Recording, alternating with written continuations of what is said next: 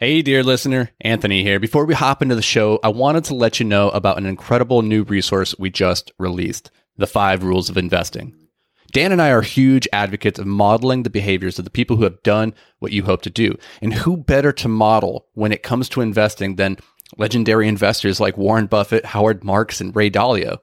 This free ebook breaks down the simple time-tested strategies of billionaire real estate investors that you can use to take your investing to the next level. So head over to invictusmultifamily.com and grab your ebook today. All right, now let's hop into the show.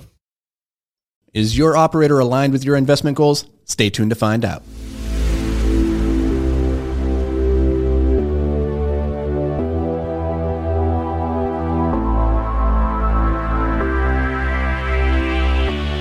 Hey, what's up, guys? I'm Anthony Vicino of Invictus Capital. I'm the author of Passive Investing Made Simple and the co-host of Multifamily Investing Made Simple, an awesome podcast. I'm not biased. Go check it out. I highly recommend it. Okay, I'm biased. Now, before we get started, make sure that you hit that like button, go hit subscribe so that you can be notified when we drop a new video every single week. Now, let's get to it. How do we know if your operator is aligned with your investment goals? This is a really important question because there's a lot of ways to make money out there in real estate investing when it comes to apartment syndications and being a passive partner. There's also a lot of ways to lose money. And it's not necessarily about like how much money you make. A lot of times it's about how you make your money. All right. So generally, when it comes to setting our investment thesis or our parameters, our goals, people kind of fall into one of three buckets. Now, it's a spectrum. They're not fully into one bucket or another bucket.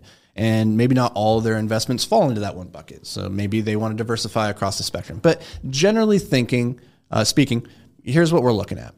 On one hand, we might be young and we might be fresh out of school and we might be looking to generate massive returns on our equity to get that snowball going. We're not really interested in cash flow. We're not really interested in tax benefits because we're young and we don't have any assets. We don't really have any money to protect. So we're going out there and trying to get that snowball going. This type of investor is probably likely willing to take on extra risk because they have that most valuable of all assets, which is time. So if they get hit hard and they lose some money, it's not a big deal because they have so many years to make it back up. So they're typically looking at higher risk investments, things that can really get that equity ball going. Now, if we fast forward into the middle years of life, as we start to settle down, perhaps we have a family, now we have some kids, maybe have more responsibilities, more bills to pay. Maybe we have a W-2 that we've been in for a while and we're starting to dread. So maybe now we're looking for ways that we could exit that W-2 just a little bit earlier.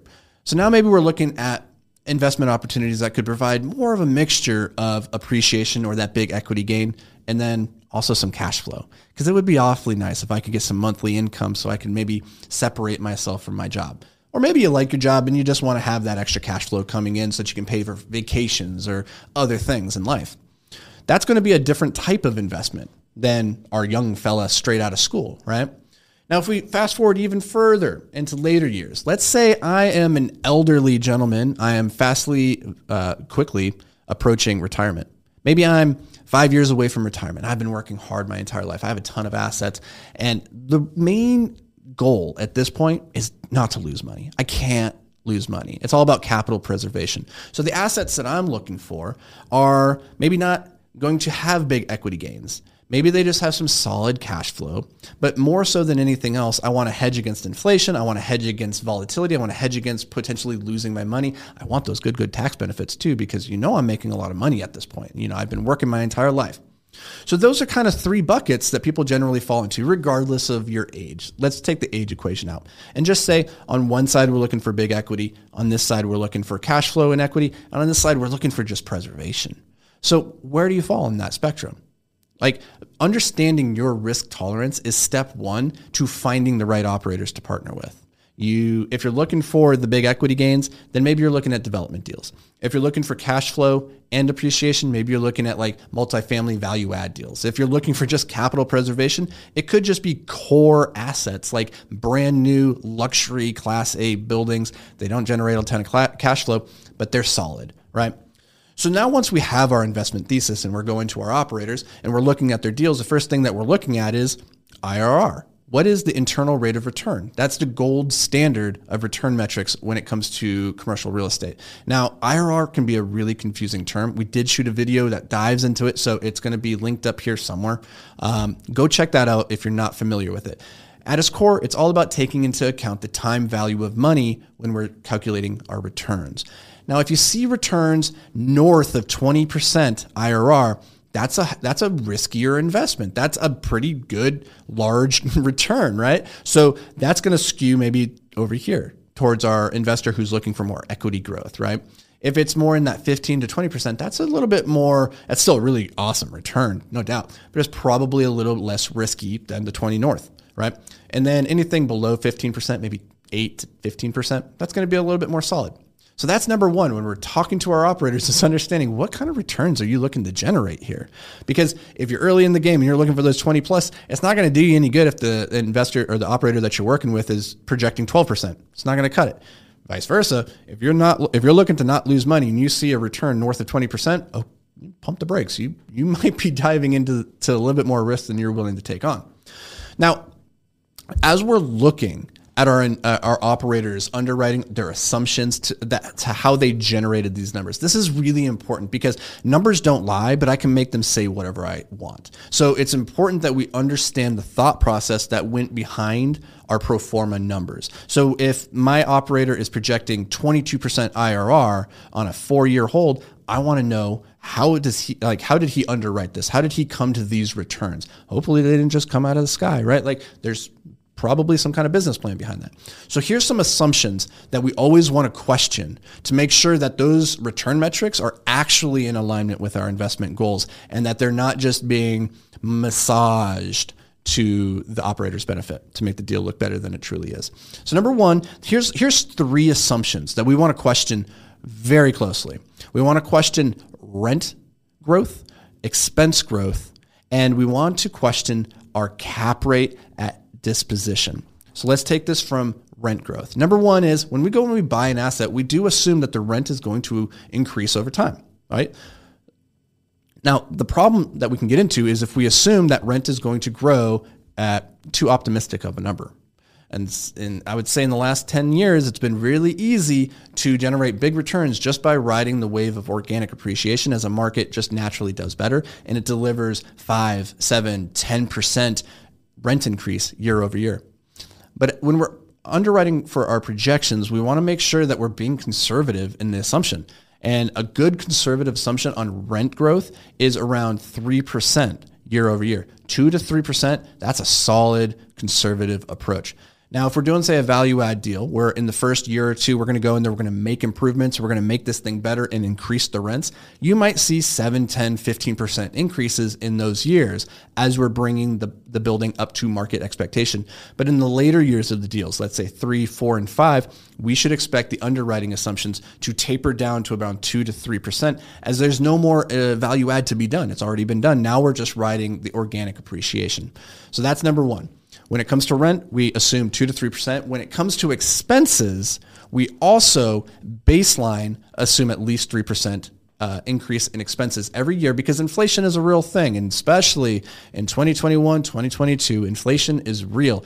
And depending on what school you come from and how you calculate it, inflation is probably well north of 3% at the moment. So in the current market environment, while we've been underwriting for 3% in years past, it might not be a bad idea to bump those numbers up. They're kind of rookie numbers. So let's look at maybe 5 and 7% expense growth expectations for the next couple of years. This is big because if you do not adequately budget for expense growth, you're going to find yourself in a real tough pickle when suddenly your cash flow is being consumed by these ever increasing expenses. And suddenly that deal that looked really great in year 1 suddenly isn't quite penciling in year 3. So we want to question those rent growth and that expense growth. Generally, I think it's a good rule of thumb to always make sure the expenses are outpacing the rent. It's always a good principle to assume the future is going to be worse than the present. So when things can go against us, we want to be more liberal in pushing those numbers higher. When things can go for us, we want to be more conservative and keep those numbers a little bit more subdued. And that's where the cap rate comes in. A good friend of mine says that cap rates are like the 8th wonder of the universe, the most powerful force in the world. And it's because the cap rate is inversely proportional to the value of the building. So a tiny tweak in the cap rate can have massive downstream ramifications on the value of our building. If I am off by even 0.5% or 0.25% when calculating my exit rate, my exit cap rate, it's going to tweak the valuation in ways that might make my numbers look drastically different than reality. So what I would like to see is every year that we hold a building, we should see at least a 10 basis point reduction or growth in cap rate. So the way to think about cap rate, remember, the lower the cap rate, the more valuable our building. So a 4 cap is going to lead to a higher valuation than, say, a 6 cap. So if I go in and I buy my building at a 4 cap, I don't want to assume in year 5 that my cap rate is going to have dropped to 3%, because that's just going to make my building look way more valuable than it might actually be. And since I don't know what the future is going to hold, I need to project that things are going to be worse than I hope they are.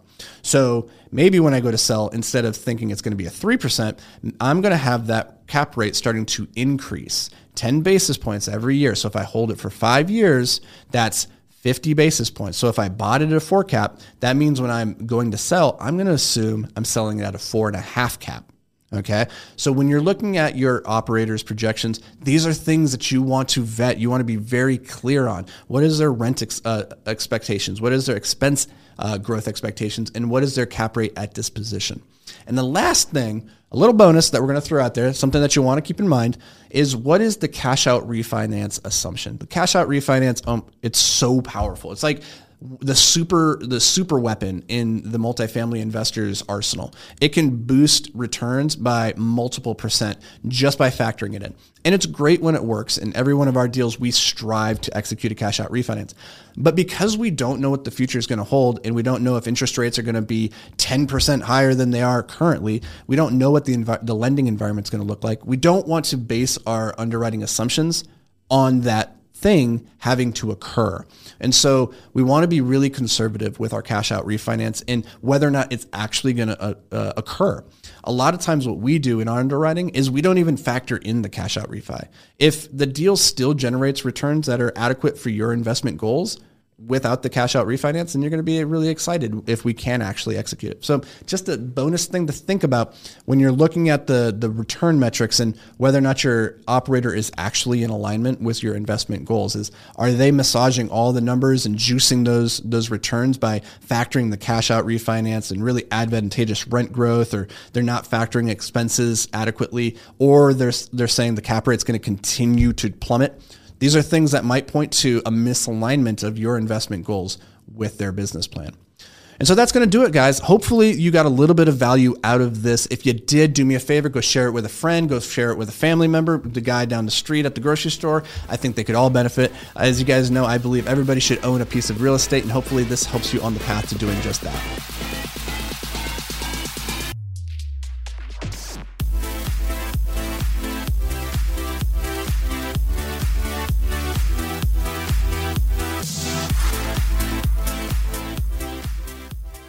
Hey, thanks for joining us for another episode of Multifamily Investing Made Simple. If you enjoyed the show, could you do us a massive favor? Head over to iTunes and leave a 5-star rating and review. Your feedback, it means the world to us as it helps us grow and spread the word about multifamily investing. And don't forget, sharing is caring. So fire this episode over to any friends or family who you think could benefit from learning all about multifamily investing. Thanks, guys. We appreciate every single one of you, and we'll see you on the next show.